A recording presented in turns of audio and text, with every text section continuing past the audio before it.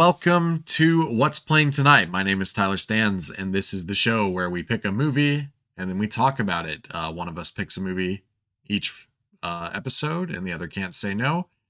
Speaking of the other, who do I have with me? Michael. Welcome, Michael. Is who you have with you. Hi. How are you doing today?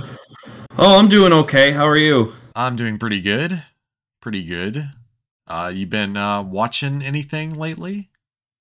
I haven't been watching a whole heck of a lot. My life has been preoccupied with God of War Ragnarok as of late.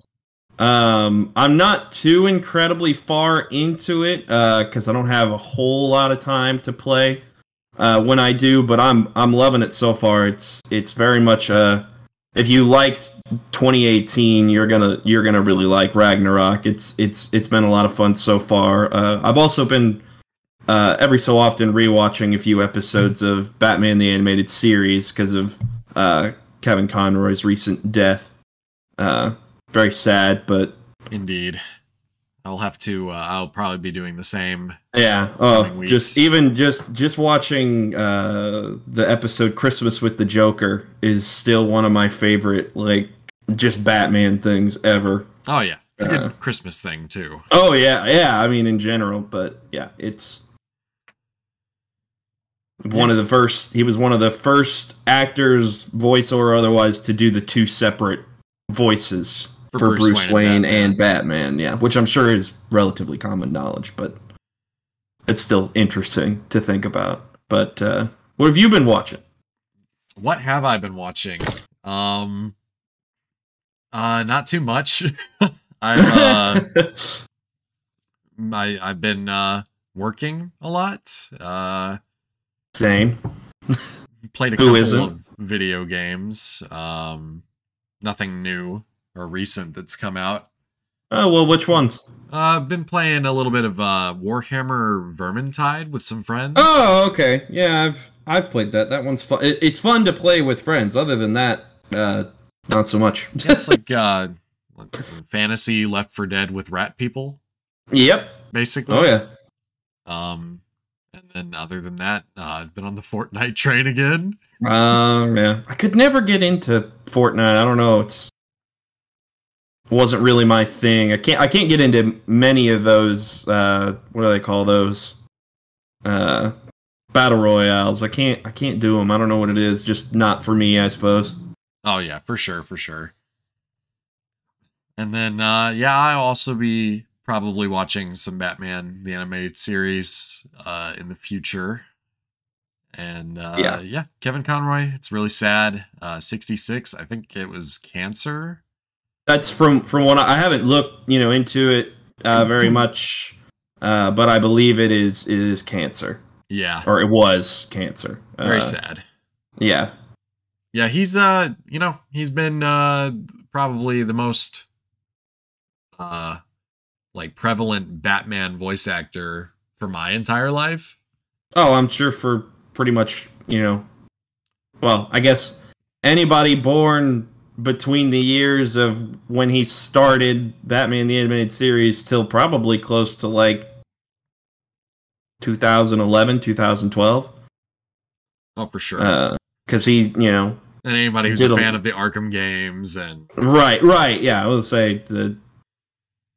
And I do believe he was still doing Batman stuff up to the very end. I think he would do. He typically didn't voice Batman so much anymore. He would do Thomas Wayne or kind of like how Adam West voiced a character, in Batman the Animated Series, like that. Beware the Gray Ghost. Yeah, he did and he did one live action appearance during the CW's Crisis event or something. I remember seeing that. I saw the photos. Yeah, I wasn't caught up on those shows at that point, so I was like, I don't want to watch it. Even though Tom Welling came back and did something as Clark Kent, and he was in very, it. Much like most CW things, it was very disappointing and underwhelming. That's fair. Yeah. Makes me kind of happy I didn't see it. Yeah, it's cool that he did get to do a live action Batman thing, but why did it have to be that? True. But it is what it is. Rest in peace. Rest in peace. We watched a movie this week, this episode, this bye week, I suppose. Oh yeah. Well, I watched it just this week. I don't know if you watched it both weeks or what. I definitely watched it twice, but I don't remember if they were in the same week or not. Oh no, I was gonna say mine were all this week. And what we watched was my pick. I was in the mood to watch a submarine movie, so I picked what was it, 1990? Correct. 1990's The Hunt for Red October. The first Tom Clancy movie. Was it the first one that ever really? I didn't know that. Yes. I know there's been several. I mean, hell, there's been how many actors who have played Jack Ryan at this point? I think it's like 6 now. Alec Baldwin, Harrison Ford, Ben Affleck, Chris Pine. Chris Pine, and then John Krasinski. John Krasinski. So 5. Yeah. 5. As far as I know, I guess maybe there might have been some other weird thing in between, but yeah, it's. And as far as my history with the character of Jack Ryan goes, I think I've seen all the Jack Ryan movies except the 2 with Harrison Ford. Oh, they're all this one's really the only wow, that was a good movie, because I mean I've seen this one. The only one I haven't seen Shadow Recruit with Chris Pine, and I haven't seen The Sum of All Fears with so I've seen the Alec Baldwin and the Harrison Ford ones. I remember thinking Sum of All Fears wasn't too bad. I definitely don't remember disliking it. I do remember disliking the Chris Pine one. Really? I heard it didn't do very well. I think that's the lowest rated out of all of them. I like Chris Pine quite a bit, but I did. Oh yeah, he's good. He's been in some duds, but who hasn't? Yeah. And then I haven't watched any of the TV show with John Krasinski. Oh, I haven't either. That's on Amazon, I believe, right? Yeah, it's on Amazon. Yeah, I hear it's fine. Yeah, I only recently started really watching things on Amazon. Mm-hmm. So I haven't caught up with that. If I had been watching things while it came out, I might have given it a shot, but I don't know. It's just not my favorite spy person, Jack Ryan. Jack Ryan. Yeah, there's not that he's not a good character, but of all of those leading spy dudes, not my favorite. I think arguably, as far as I can tell, because I haven't read the book, which Hunt for Red October was also the first Tom Clancy book. I think that this movie might be the only one that kind of gets the character right, because he's not supposed to be an action hero per se. Right, yeah, I was going to say, I like him more in this one than in subsequent, because they portray him out to be no, I'm a desk guy, I'm not really supposed to be here. He's a dork. Yeah. Actually, I think one of the things that I had for musings, because I have a list of likes, I have a list of dislikes, and then I have some musings, and it's one of them is, it's funny that they portray Jack Ryan as a submarine naval fanboy in his first appearance, considering how little that stuff actually factors into the rest of the series. Right. This guy loves submarines. There's only one submarine movie. Yeah. Well, I was to say, there's only one submarine book, too. It just seems... Yeah. As far as I know there are probably 50 Jack Ryan books. True. That's an excellent point. He just pumped those out. But as far as, this is the big one. Yeah. Oh, yeah. There might be other submarine books, but I haven't researched, nor do I care enough to. No, I don't either. But no, it's Hunt for Red October is a 1990 American submarine spy thriller film directed by John McTiernan. Produced by Mace Newfield, and starring, fasten your seatbelt. Yeah.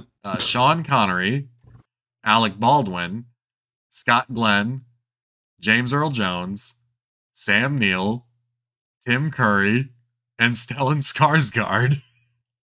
Yeah, just an absolutely stacked cast.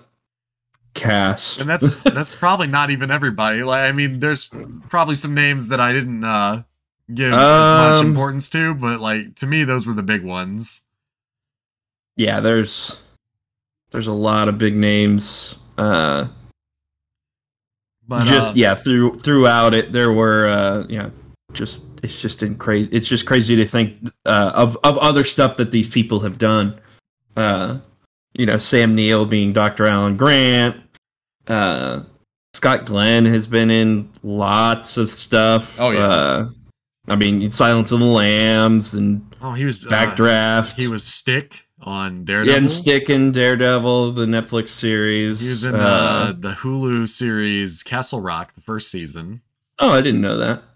I haven't seen Castle Rock. He mostly just plays like a disgruntled old man nowadays. Yeah. Yeah. I mean, that's kind of what he was playing at any point. So. Yeah.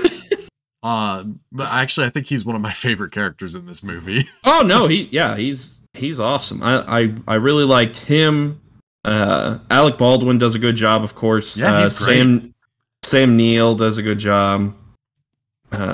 Sean Connery's playing himself. Oh yeah. I mean, except for that hairpiece. Yeah. James Earl Jones is badass in this movie. Yes. I would have liked to have seen more of Stellan Skarsgård as Captain Tupolev. That's actually one of my dislikes, is that I needed more Stellan from this. They really got him to do that part. Which he does a good job, but I just wish I would have been able to see more of him. He's in the movie for like maybe 10 minutes. I don't know how big he was at the time, though. In the U.S., probably not very. I know he did a lot of... Oh, excuse me. He's been acting since 1972, so never mind. Yeah. But he was in a lot more foreign stuff, I think, way back when. Because I know he was in one of the... it's a lot of... In his earlier stuff, there's a lot of, like... Swedish films. Swedish, that's the word, yeah. But yeah, he I don't think he was as popular in the United States at that point. But I think it's safe to say, we forgot Gates McFadden as Jack Ryan's wife. She's in the movie for exactly 2.5 minutes, I believe. It's not less? She was, of course, Dr. Beverly Crusher on Star Trek The Next Generation.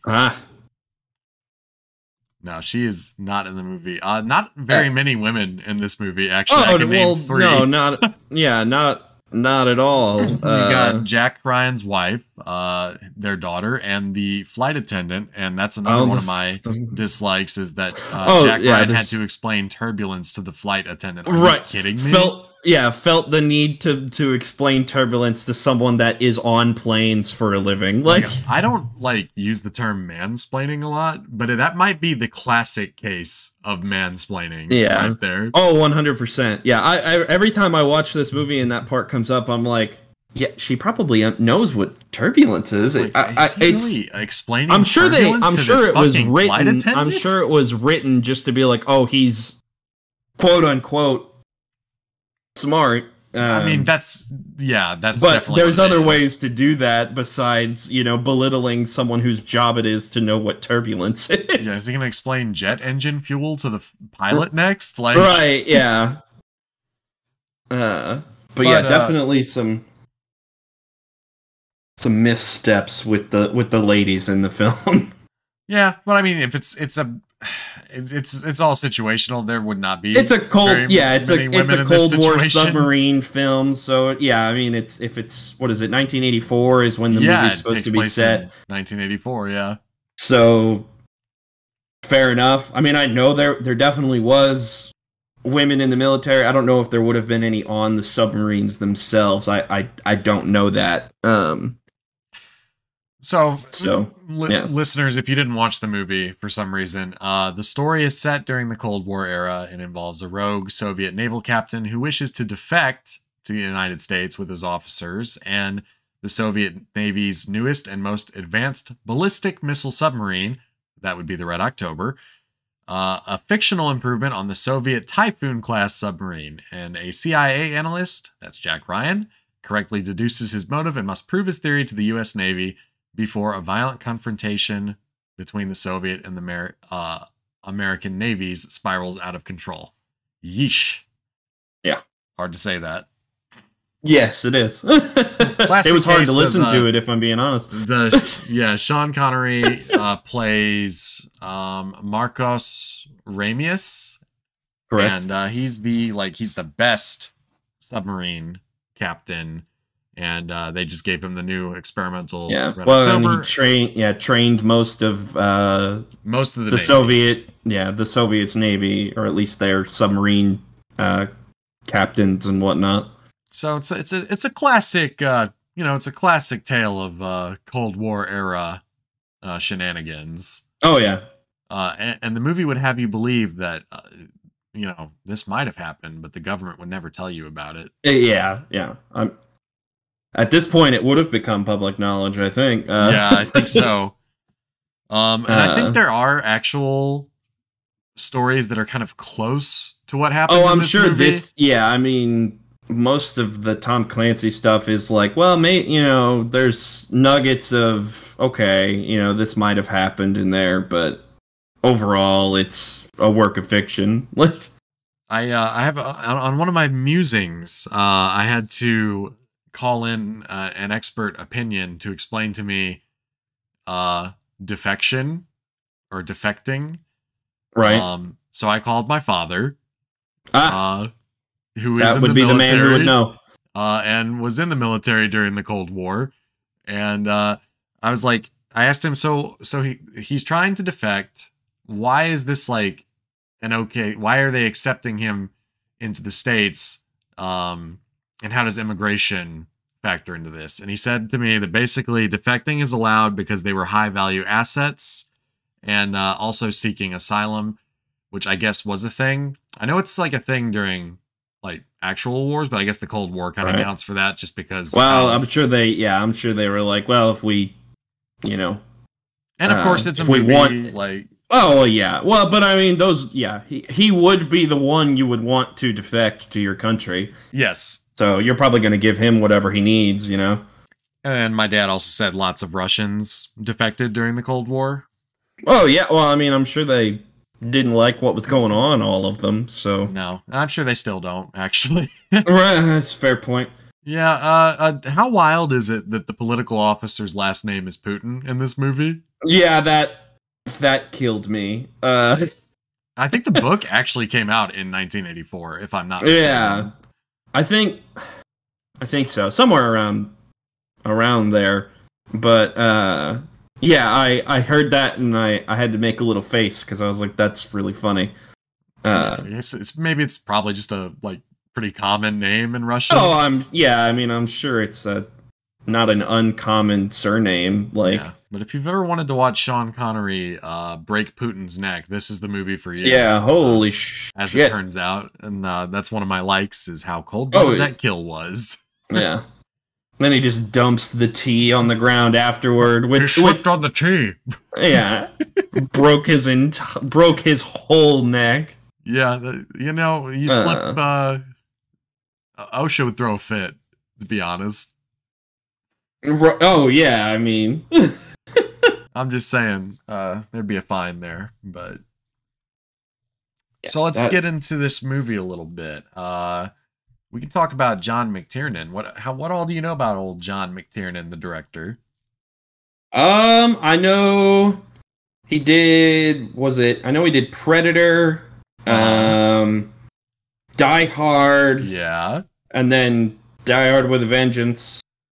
Did he do Last Action Hero? He did do Last Action Hero. Okay, yeah. This man had an impressive 10-year run. Yeah. From Predator to Die Hard with a Vengeance, I would say. I don't know about Medicine Man. I've never seen it, but he's put out some movies. Interesting thing about him is that I guess he got in trouble for spying on other Hollywood people. What? And that's why he hasn't worked since 2003. Fun. Yeah. Who would he have been spying on? I have For no what? idea. I didn't look too much into it. Movie ideas? Like, I don't know. Oh, well, it's fine. I mean, he was film producer Donna Dubrow filed suit against him for invasion of privacy and other claims arising from her belief that he hired someone to wiretap her during their divorce. She was married to him also. I probably should have mentioned that, but well, still wiretapping anybody is not cool. Yeah. So he didn't actually go to jail until like 2013, but I think maybe like the allegations and everything was enough to scare people away from working with him. Oh, I mean, yeah, that makes sense. Looks like he's got something in pre-production. Oh, maybe it's a new Jack Ryan thing. It's Tau Ceti 4 is what it's called. I don't even know what that is. I don't either. It's very much, there's not much information about it. It's just, it says it's in pre-production, so we'll see. But we got old Basil Polidoris did the score for this movie. The score, yeah. He's among his works are Conan the Barbarian, Red Dawn, RoboCop, Starship Troopers, and Free Willy. All over the map, this man. I know. This is like a 90s, late 80s task force made this movie. Yeah. Oh yeah, I mean because it obviously it came out in 1990, so they made it in the 80s. It plays very much like an 80s film. I think the first time I watched this movie, I didn't know that it was the same guy that did Predator and Die Hard. But now that I know that, I can see traces of the cheesiness of Predator. Oh yeah, I mean, and I'm just gonna go on the record now. Predator is a perfect movie. It is one of the best action movies that has ever been made and ever will be made. But it is incredibly cheesy. And for as serious as this movie tries to take itself, there's a little bit of cheese coming through. Oh yeah. I'm here for it though. Yeah, the whole bit when they when the crew from the Dallas meets the officers from the Red October, and Jack Ryan takes a cigarette, and the other guy's like, I think he's turning green, and he coughs it up. Like after saying that he didn't smoke this whole movie. Right, yeah. Actually, let me tell you something about The Hunt for Red October that I really appreciate. How many things that get set up and then are paid off in this movie. Because, like, you got the cigarettes, you got the little submarine that they use to get onto the Red October in the first place. Jack Ryan can't sleep on planes, but now he's sleeping on a plane at the end of the movie. At the end, yeah. Because he hasn't slept in days. There's a lot of that in this movie. Yeah. They set numerous things up to pay them off later, and I appreciate that. Yeah. I would say it really works as an ensemble as well. Like, just everybody together really... Like, I don't think any one particular actor really stood apart. I mean, obviously Sean Connery and Alec Baldwin are our quote-unquote main characters, but without that supporting cast, this film doesn't get as much recognition as it did. No, for sure. Even Tim Curry, like with as Dr. Petrov. I love Tim Curry's character. Yeah. Yeah. He's such a he's so naive. Yeah. Oh yeah. Yeah. You'll receive the Order of Lenin for this. Yeah. Oh man, he's just like the most idealistic. Yeah. Greenhorn character on the whole submarine. Yeah. And what are some things you like about this movie? How the action actually holds up. I agree. Pretty well after like all the under the sea torpedoes and submarine stuff. It actually still looks pretty good. Even after, oh my gosh, it's been, 32 years? 32 years. Yeah. and it keeps its tension pretty well throughout. There's a couple down moments, but like there's always something going wrong, or with the Red October being sabotaged by a cook. Yeah, well, they set that up too, though. Like that's what I'm talking about. Like they introduced the cook right at the beginning of the movie. Yeah, this is like a lot of stuff. Yeah, a lot of callbacks. It's that final 20 minutes is really, really exciting. Yes. To watch. And like it's shot really well. The colors are nice. I'm telling you, man. I have that on my list of likes too. I think that the camera work in this movie is pretty damn good. Oh yeah. Except for the end when they're on the boat. Oh my god. It's sailing in the dark. Oh my god. That is some of the worst green screen I've ever seen in my life. That's one of my like the one special effect failure in this movie. Is right there. It's right there. It was painful to watch. Like, the cinematographer Jan de Bont, the Dutch guy who did a lot of director of photography for movies like Cujo, Die Hard, and The Hunt for Red October, obviously, and Basic Instinct. Right. He also is known. So he's the guy. He's the guy, but he also made a switch to directing. And, really? He gave us 1994's Speed. Oh wow! Which I've never seen. He also directed Speed 2, which I always forget exists. Oh yeah, well yeah. I mean, we all should. And he directed Twister. Okay, I think I've seen that once. Twister's pretty good if I remember. On like TV. And speaking of things that are pretty good, but this one isn't, The Haunting from 1999 with Owen Wilson. And, oh no. Yeah. Oh, and then his last movie that he directed was 2003's Lara Croft Tomb Raider: The Cradle of Life. Oh. Yeah. Gross. And then he hasn't really done much after that. Probably not. Oh, he was going to direct? Oh, hold on now.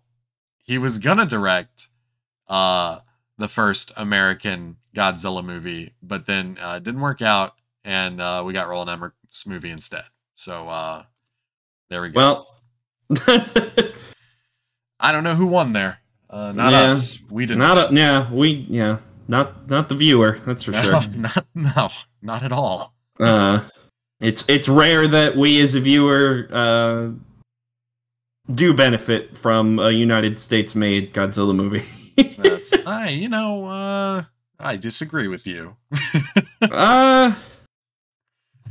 Well, yeah, well, that's a subject for another time, probably. It will be now that you've started that fire. I'm not saying I dislike it, but I just, I'm just saying, you made that bed, we're gonna lay in it. All right. But The Hunt for Red October had a lot of interesting people working on it. I actually think it won best sound editing. Yeah, the Oscars. Yeah, sound mixing and film editing, which I would agree with. I think this movie is very sharp looking. Oh yeah, the cuts are very clean. You hardly notice some of them because they're just so smooth. The sound design is, I mean, with all the submarines and the sonar and the torpedoes and the whooshing of the, what do they call it, the caterpillar drive over the sonar that makes it thinks it's a seismic event. And, yeah. Actually, I'm gonna send you. Do you have your phone on you? Yes. Yeah, I always send you what is not only probably the best shot in the movie, but might be the greatest shot in cinematic history. And it's right after the bullets don't do too well on whatever the line is. You know what I mean? Oh, yeah. And it shows Jack Ryan, like, with the gun, among all these missiles. And I'm right, yeah. Looking down that missile hallway, yeah. And like the music is swelling. I'm like, this is badass. Yeah. It really makes you pumps you up. Appreciate. Yeah. Well, and I was gonna say there's good spy movies, there's good submarine movies, but rarely are they one and the same. No. I haven't seen too many submarine spy thriller films. Right. I have seen a couple of submarine movies. I think this might be the submarine movie, though. Oh, yeah. I've never seen Das Boot, I guess. I think that one's pretty famous. But yeah, it's Crimson Tide. Crimson Tide is also really good. Different type of movie, but it's very good. Very different. I can't even remember what other submarine movies because you got K-19, submarine movies. The Widowmaker with Harrison Ford playing a Russian and Liam Neeson playing a Russian. I don't remember if it's any good or not, but just based off of what you told me, my guess would be no. But get off my submarine. Yeah, I just can't imagine the Irishman playing playing a Russian and the grumbly Harrison Ford playing a Russian.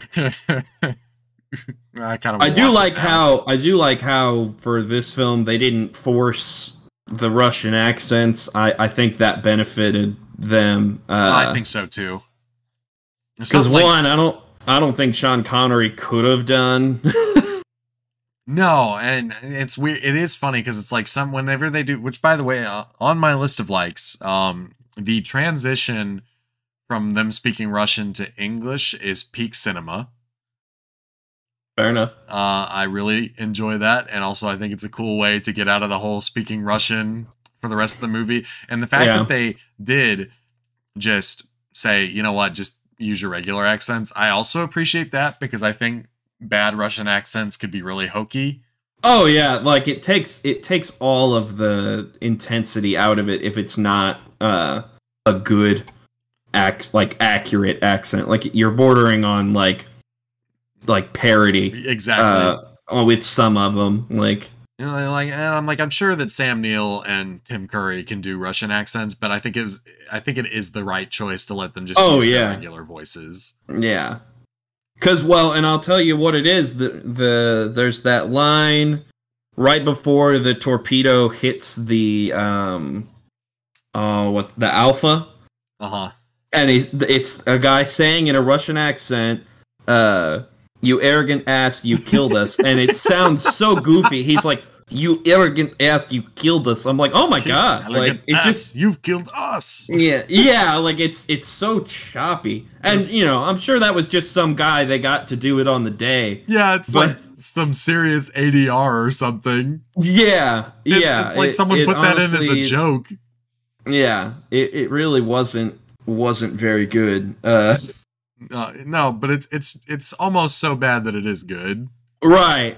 You arrogant ass, you've killed us. Yeah, oh my gosh, yeah, I wrote it down. That's how jarring it was. I have a couple lines written down also. Yeah.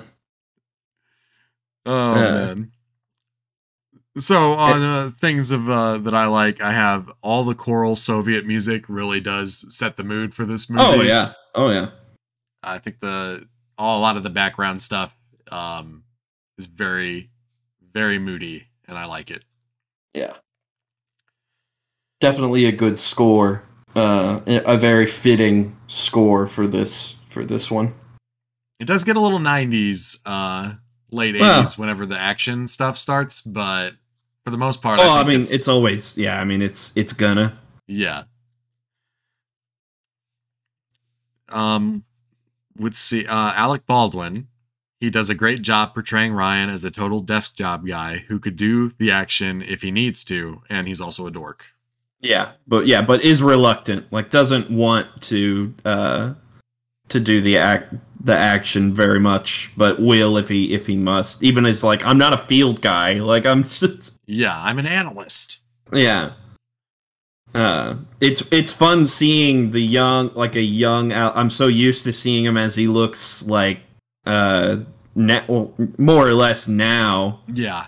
It's so funny watching him as like a younger guy because the voice is the same, almost the same. Yeah, it's a little younger, obviously. Yeah, but, he's like young and in shape and low key kind of hot. I'm just gonna say, it, Alec Baldwin could get it in 1990. Yeah. But yeah, it's just weird seeing him like that because I haven't watched some of his other like Glengarry Glen Ross and stuff like that. I haven't seen that, so I think the only one I've seen from this era, he was in Beetlejuice. Oh, that's right, yeah. But other than that, no. Most of my Alec Baldwin knowledge comes from later stuff. Yeah. Yeah, like The Departed and how about the whatnot? How about that set design for this movie? Oh yeah, I was gonna say that's not shot on a real submarine, but it sure does look like it. Man, it sure feels like it. And you can actually tie in some of the talk about the camera work with this because I've noticed something on my second rewatch is that when they're on the submarine, all the cameras are like close-ups of people's faces and stuff talking. So yeah. It makes it feel like it makes it feel like a tight space. Exactly. Yeah. Just a neat trick they can do to make everything feel very claustrophobic. Yeah. I would say the way those sets were built, obviously I'm not a submarine expert, but no, but I wish I was. Right, because then I could compare it, and I will say submarines are cool. You will never ever get me on one. No, not to go below water. I mean, I've been on one. Oh yeah, I would take a tour through it. I suppose. Yeah. Just like I would take a tour of a spaceship, but you will not get me in space. You will not catch me deep below the sea or out of the atmosphere. I will fly in a plane. I will do that. That's like a normal thing people do, though. Right? Yeah.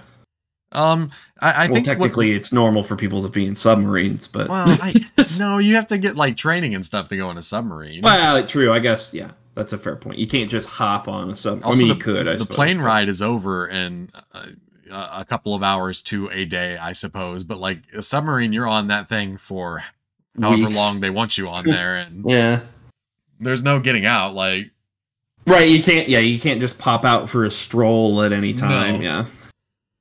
But I think the thing that really made me notice the set design, that scene where he's in the shipyard where he's about to go ask his submarine buddy about the picture that he's got. I really appreciate it when we talk about these older movies where everything is shot like on location or using real sets and not a bunch of green/blue screen, except for that last part, but which we've already talked about and was awful. But it's almost like they forgot to shoot it, and it does. And then they were like, oh shit, we forgot that scene. We got to shoot this. It is kind of weird. It does seem like a reshoot or something like that you would see nowadays for all these $120 million movies. Yeah. That then go back and reshoot and change the whole thing. Yeah, change the whole thing. They make movies like they make video games now, where they can just patch things in and out. Right. And it's we're gonna re-release that with some uncut footage. Why? Everybody go see Spider-Man: No Way Home, the Super Fun Edition or whatever they called it. Yeah. I did not see that. Yeah, no. I don't care to see it. I won't do that, yeah. That movie was fine. You don't need another $15 from me, Sony. Yeah. Oh my gosh, you have to pay $15 for a movie ticket? I'm just guessing. Oh, okay. I haven't been to a movie theater. The last time I went to a movie theater was with you and Emily. And okay. So that was... Don't Worry, Darling. And boy, was that worth it. I went... Was that last week? I think it was last week to go see Black Adam. Oh, yeah. And you enjoyed it. Yeah, it was all right. Not bad. Not great. I'll take your word for it. It was fun. It was fun. I kind of wanted to go see Black Panther, but... I do, but I don't know when. I can't... I won't be able to watch it this this week. I might be able to catch it next week. I wasn't able to. The theater here just gets so packed so quick. Yeah, you do live in a bigger area. Yeah, I'm used to being able to go. Well, you know, if I can do it a few days before, I'll get a good seat. But now it's like if it's a brand new movie, if I don't book it when the tickets go on sale, I'm not going to watch it the opening weekend. So yeah, I'll probably catch it on Disney Plus.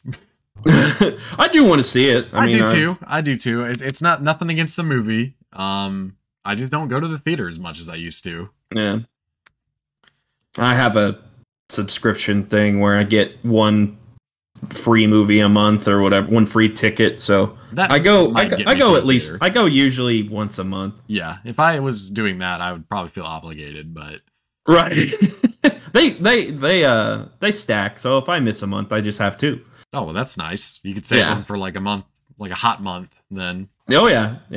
And I've done that before, and it's really nice. And they got this nice little snack pack where it's like a little bit of popcorn, a little bit of soda, and fruit snacks, and it's like the perfect thing if you're going by yourself. Yeah. Because then you don't eat a whole tub of popcorn to yourself. Right. And you get fruit snacks. So like. Yeah. I mean, that sounds like a win. Who doesn't love a good Welch's fruit snack? I'm sure there's somebody out there. Some sicko. Yeah. Or maybe they're allergic, you know. Well, some sicko, yeah. Fight through the pain. Right. There's a lot of technobabble in this movie. Oh, yeah. Which is something Tom Clancy was kind of known for. Have you ever played a Metal Gear Solid game? I have played most Metal Gear Solid games. Do you think Hideo Kojima's ever seen this movie? He's had to have. There's no way he hasn't. Yeah, he has this on repeat. Yeah, this is like, you could totally just like insert Solid Snake into this movie and he would not feel out of place. No. And I think you could say that for most of these Jack Ryan things, especially the ones that do take place in the Cold War. Right. Yeah. Oh, yeah. They're very much. It's written in a way that's supposed to make you think that they know what they're talking about. Yes, very much. But so. you may not. And some of them, if you look into it, you're like, "This is nothing. You're saying nothing." Yeah, Magneto, but some of them, hydraulic. Yeah, some of them it's necessary. But I will say this: I do think that they do a good job of not making the audience feel stupid when they watch it, because it's like, it sounds complicated and it sounds smart, but it doesn't sound like too out there. No, not at all. I was able to understand at least a basic knowledge of it as I went through it. Yeah, you can. And I don't know nothing about no submarine. No, I don't know nothing about no submarines, but I almost feel like I do after watching the October. But you know, for all we know, maybe Tom Clancy doesn't know anything about submarines either. True. The book probably wouldn't have done as well if he didn't. I think the book has more technobabble in it. Oh, I'm sure. Have you seen that book? It's pretty thick, I think. It's huge.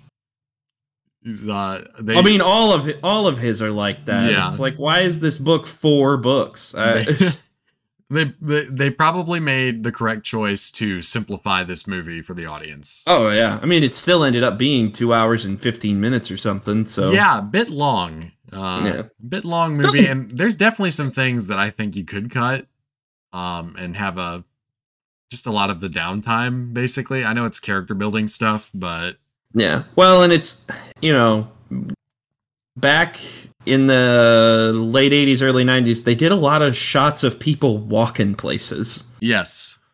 Like, if we simply cut out all of the travel, then we could shave off a good at least 5 minutes. Like, or at least the useless travel. You know, some of it they're talking and walking, but not most of the time. Exactly. They could cut a lot of that stuff, and you really wouldn't lose too much. That's most movies of that time, though. So it's product of its era. I think my favorite character in the movie, one of them, is what is his name? Do you know the actor's name? No, I do not. No. I think. Okay, the president's Chief of Staff. Oh my God, Chief of Staff guy. Why do I even do a podcast? I can't talk. No, the Chief of Staff. This you're gonna make me say it again. The Chief of Staff guy. And I think his name is Jeffrey Pelt. Oh yeah. The guy who talks to the Russian consul. Yes, and the guy, he's very, I like how chaotic he seems. He's like, I'm a politician, so I lie and I steal the lollipops from babies, and like, he's always got this shit-eating grin. I also like to keep my options open. One of the more, and I just like memorable things. How sassy he is to that Russian guy. Oh yeah. Did you believe it or not? Submarine. Believe it or not, the actor Richard Jordan played Duncan Idaho in 1984's Dune. I've never seen 84's Dune. I watched I couldn't get into it. I watched a few minutes and it just couldn't do it for me. Duncan Idaho, what a name. Right, yeah, this takes place, hundreds of years into the future, and we still got characters named Paul and Duncan Idaho. Richard Jordan, he died at the age of 56 in 1993. Oh my gosh, really? Yeah, brain cancer. God damn. Wow. Oh, he was in The Fugitive. Oh wow. Who was Dr. Charles Nichols in The Fugitive? That's not Harrison Ford's character. I don't know. I have to rewatch that. That's another good movie. But it's just, there's a lot of, it just goes to show even more all of the talent that was put into this movie, that while that guy didn't have much to do in this one, clearly is a good actor and has been in other things. And we didn't even talk about Fred Thompson, who was also in this movie. Oh my gosh. Fred Thompson, who I think went on to be an actual U.S. Senator. Right, of course. But he was also in Die Hard 2 and a lot of other stuff. Yeah, like Baby's Day Out. I've never seen that. Gee, I wonder why. I've never heard of Baby's Day Out. But yeah, it's got lots of people. I don't believe that this is a real movie, Michael. This doesn't seem like a real movie. This is like something you'd see in the dollar store. In the 50 cent section. Yeah. Oh, you're talking about Baby's Day Out? Yeah, this doesn't seem like a real movie to me. I think you made this up and you created a Wikipedia page for it. Yeah. I typed it up real lickety split here. Well, anyway. How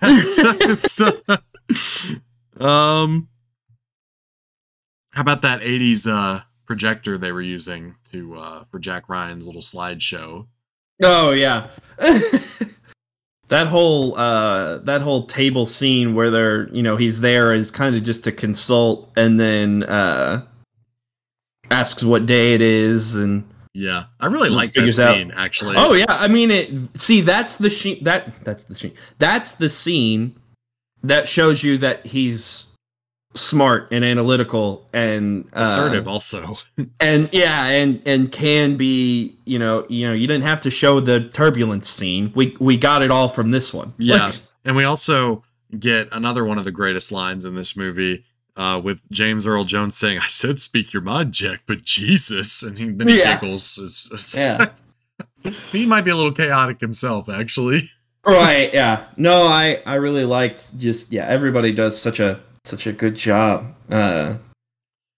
Yeah, really the only complaint, like the big complaint for me is they could have trimmed a little fat, and that hairpiece is ridiculous. Sean Connery's hairpiece? Yeah, just why couldn't he have just been bald? Like yeah, I don't know. Is the character described as having spiky white hair? Like it's a Russian look at the time. Well, yeah, true. Just look at Ivan Drago. Sean Connery was only 60 in this movie. Wow, really? Yep. He was born in 1930. This came out in 19... He's either 59 or 60. He actually looks a lot older than that. Yeah, well, when you lived the life that man lived, it doesn't surprise me that you would look a lot older. Yeah. As you go. I mean, the man was James Bond in, he was the first James Bond. Yeah, he was the first James Bond.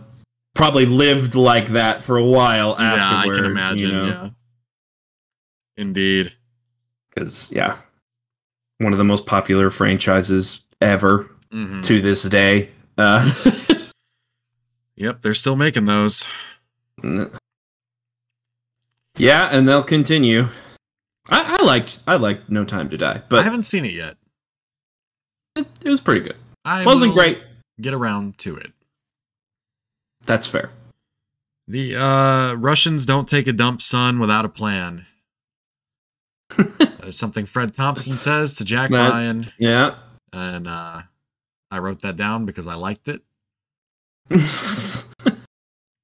want to say I really only caught of the lines was that "you arrogant ass, you killed us." That was it.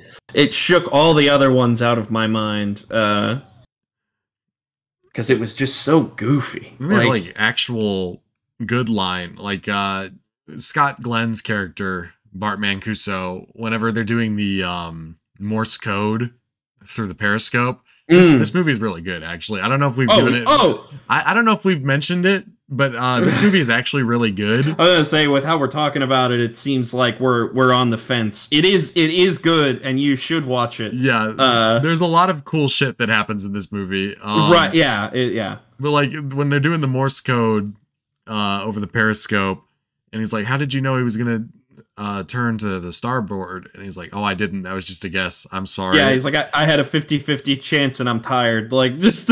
And then he's like, "Oh, that's all right, Mr. Ryan. My Morse is so rusty, I may be sending dimensions on Playmate of the Month."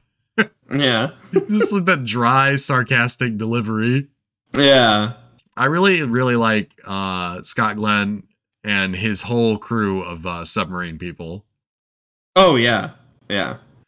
Anytime those guys were on screen, I enjoyed it a lot. Yeah.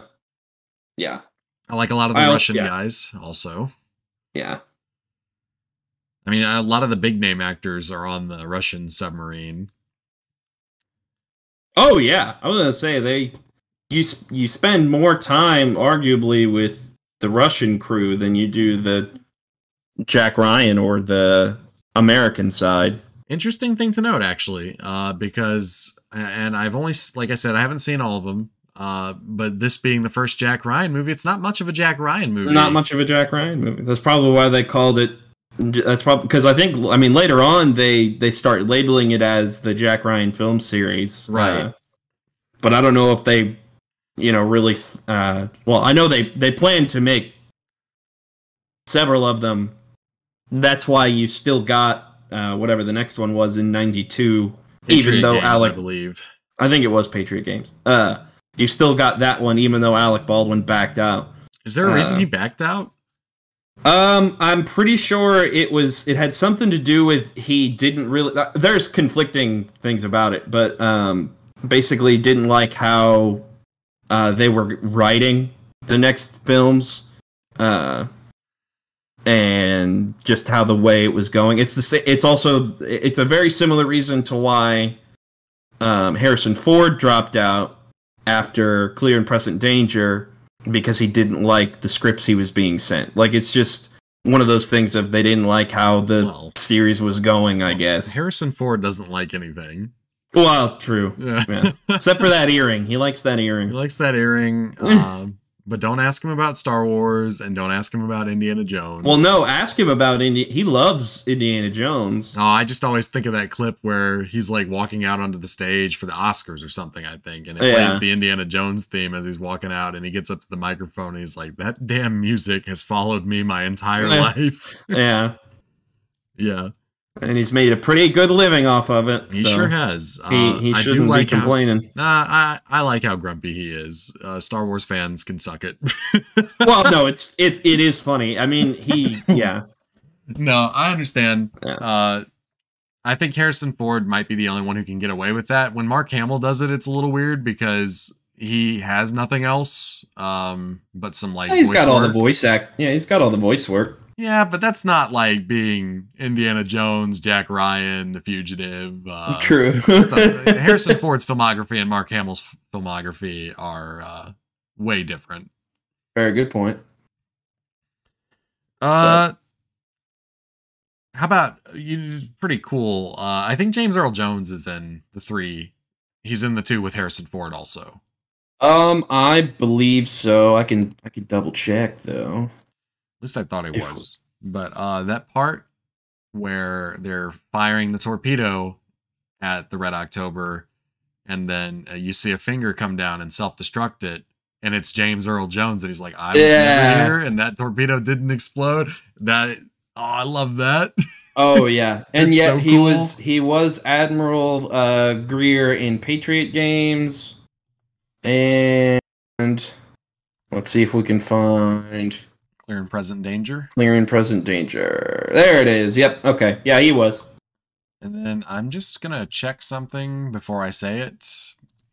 Fair enough. Always back up your speech with sources. Admiral Greer is not in any of the other stuff. No, I can't remember the name of the character that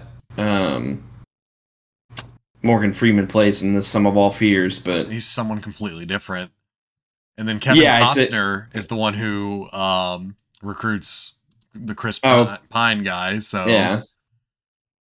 Well, and that's a prequel technically, even though it's not, and it is, and it even though it takes it's weird with these Jack Ryan things because the John Krasinski show takes place in the modern times, so they can't adapt any of the stuff that has to do with the Russians. Yeah, they have to do everything else. Yeah. Yeah, and I think that it kind of loses some of its I'm sure it does. Like, I think this movie works so well as a Cold War era thing because it's just the vibe. The whole, I mean, most of the Jack Ryan stuff is a product of and talks about the Cold War. Yes.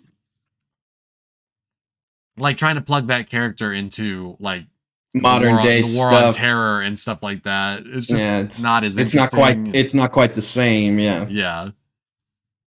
You don't get stuff like Russian submarine because you're fighting the people that, like, they're insurgents and stuff like that. They're not organized. It's not as spy-y. Well, and it's more, it's not as puzzle piece. It's more, these are the terrorists. Right, Let's we have go to find stop the right them. terrorist, yeah. Yeah. Versus this where he has, multiple scenes of him being like, well, wait a minute. We don't have to worry about the crew getting off the boat because he probably already thought of that. Like it. Yes. Just, there's just so many nice scenes of just, some of that's, I wouldn't say better than because the action is just really well done. But that stands toe to toe with the action scenes. Do you like, because there's really not that much action in this movie. No. There's just like a couple of the submarine dodging, I suppose. They don't have a full-on submarine fight or anything. No. And then there's the shootout with Jack Ryan and the cook at the end of the movie. And the neck breaking. Don't forget the neck breaking. But it's all very quick, and it's not, I wouldn't call this an action movie by any means. No, I'd call it, like a thriller. Call it more of a political thriller than anything else. Like, do you like how wet Alec Baldwin gets at the end of this movie in that action scene? I always find that funny because, like, he's, crawling around and then all of a sudden just gets soaking wet and that pipe falls on him. And then he's good. You know, he's all right. Jack Ryan's a little funny guy in this movie. Always being repeating the lines that were just said to him. Right. Like in a begrudging manner or whatever. Right. It's things don't react well to bullets. Well, neither do I. Yeah. I have to watch my shooting. Oh, yeah, Alec.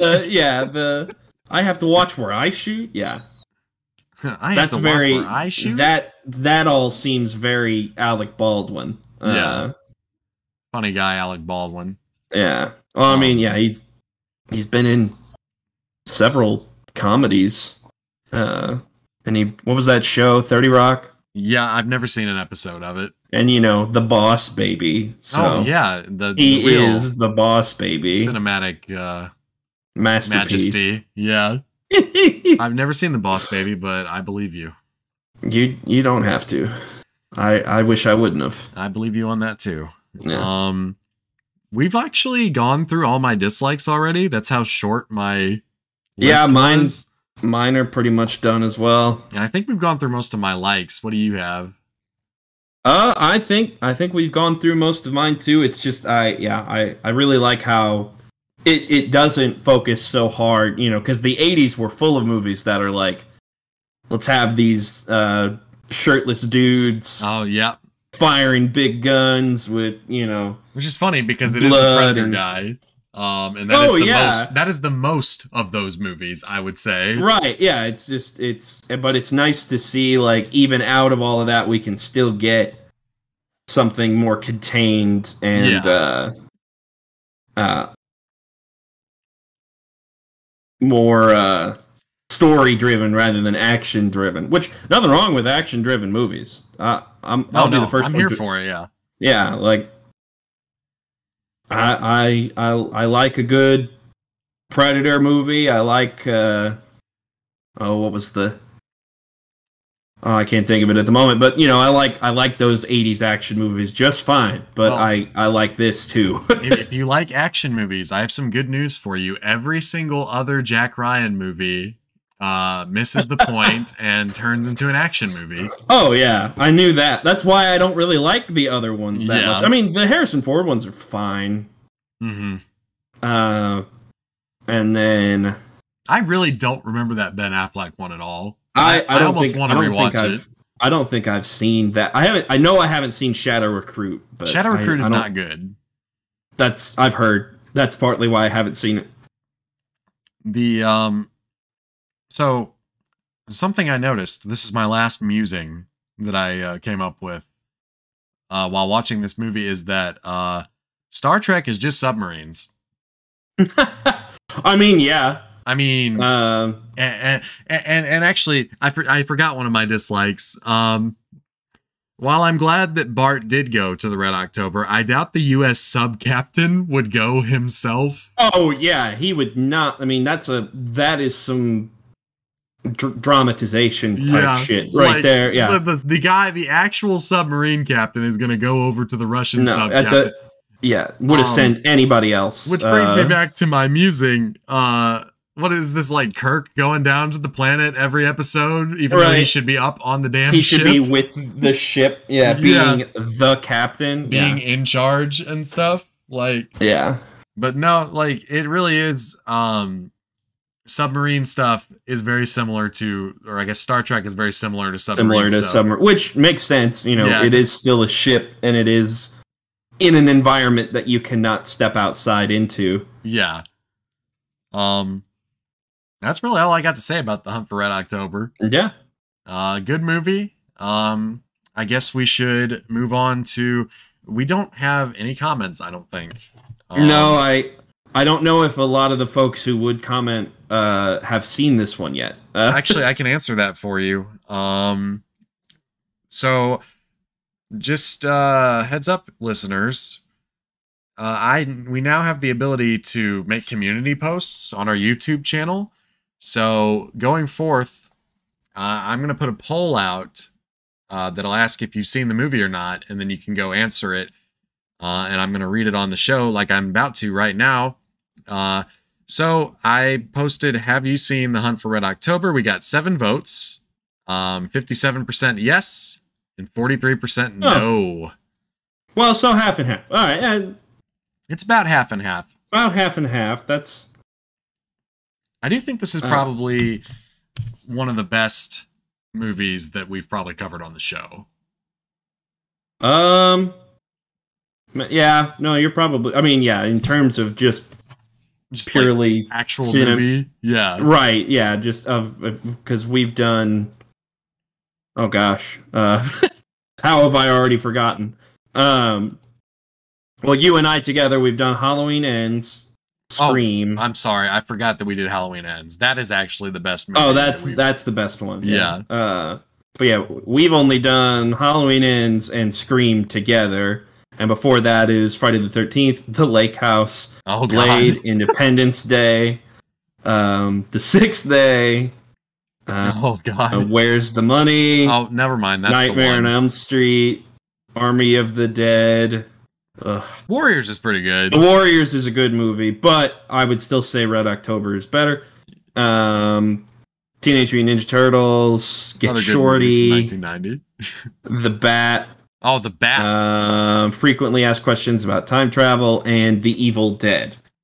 I can't, even though I want to, in good conscience, claim that any of the horror stuff we've covered is better than Hunt for Red October, but it's not in my heart. I don't know. Yeah, no, I'm not gonna say it anyway. We did actually get a comment. Gibb said that Sean Connery's Russian is unparalleled. And that's all we got for our comments. Well. But we do welcome all comments, and if you want to comment on the next episode, you can down in the comment section on YouTube or by emailing us at whatsplayingtonight@gmail.com. You can also follow us on Twitter at tonightplaying. There's also a link to the Discord down in the description. We have our link tree down there, which has links to all of our stuff, including both mine and Michael's Letterboxd accounts, so you can see how right or wrong we are about the movies we've been watching. Yes. Please comment. It gives us more to talk about. It does. And it might make us think of things that we ourselves could not. It's always good to get questions and point of views and stuff like that. Yeah. But let's go ahead and give our ratings for The Hunt for Red October. I'm going to let you go first on this one. Oh, okay. If I were to give The Hunt for Red October a rating, I'm going to give it a solid, let's say 4 out of 5 stars. 4 out of 5 from Michael. Yes. I'm also going to give it a solid 4 out of 5 stars. Oh, all right. It's not quite a 5, but it's really good. It's not, but it's because it has its issues being it's a little fatty. It's a little. It could be trimmed up a little bit. Yeah. But it's still one of those. Yeah, it's you remove that lot of green screen scene at the end. Yeah, but it's got a lot of great scenes, a lot of good acting, a lot of good actors. Just a absolutely stellar cast. Yeah. And yeah, that's we're gonna close the book on The Hunt for Red October, which means we've reached the end of... Oh, fuck. I didn't even mean to do that. Oh, man. Yeah, I torpedoed my way right into that one. Oh, okay. I'm sorry. Is it getting too meta for you? No, please. Not again. We've reached the end of the show, which means it's time to pick our next movie. Each episode, one of us is at the mercy of the other. Since I picked this movie, it's Michael's turn. What are we going to watch? Well, I had something picked out, and you know what it was weeks and weeks ago, but due to recent events and the fact that this movie was a little bit on the long side, the next movie we are going to do will be Batman Mask of the Phantasm, which is on HBO Max. That's wonderful. Yeah. I'm really excited to watch that. Yeah, and you know I was stuck between that and something else, but I figured this is going to be the better one for his legacy. I think so too. I might still watch. He was between that and Justice League Doom, which I might also watch. But Oh yeah, I mean they're both good, and they're both on HBO Max as far as I know, Yeah. which made it a lot harder to choose. I was like, well, if one's easier to get to, then Yeah, I think Mask of the Phantasm is like an actual work of art. Oh yeah. Whereas Justice League Doom is a movie. So. Yeah. So it's a fun movie and it's neat, but yeah. Yeah. So be sure to watch that. It's on HBO Max. And submit your comments so we can have a little bit more to talk about. Although I feel like even though that's a shorter movie, you and I will somehow have more things to say about that one. Yes. Very much so. And now that I'm coughing, I think that's our sign to end the show. And we will see you guys next time. Goodbye. Yes. Bye-bye.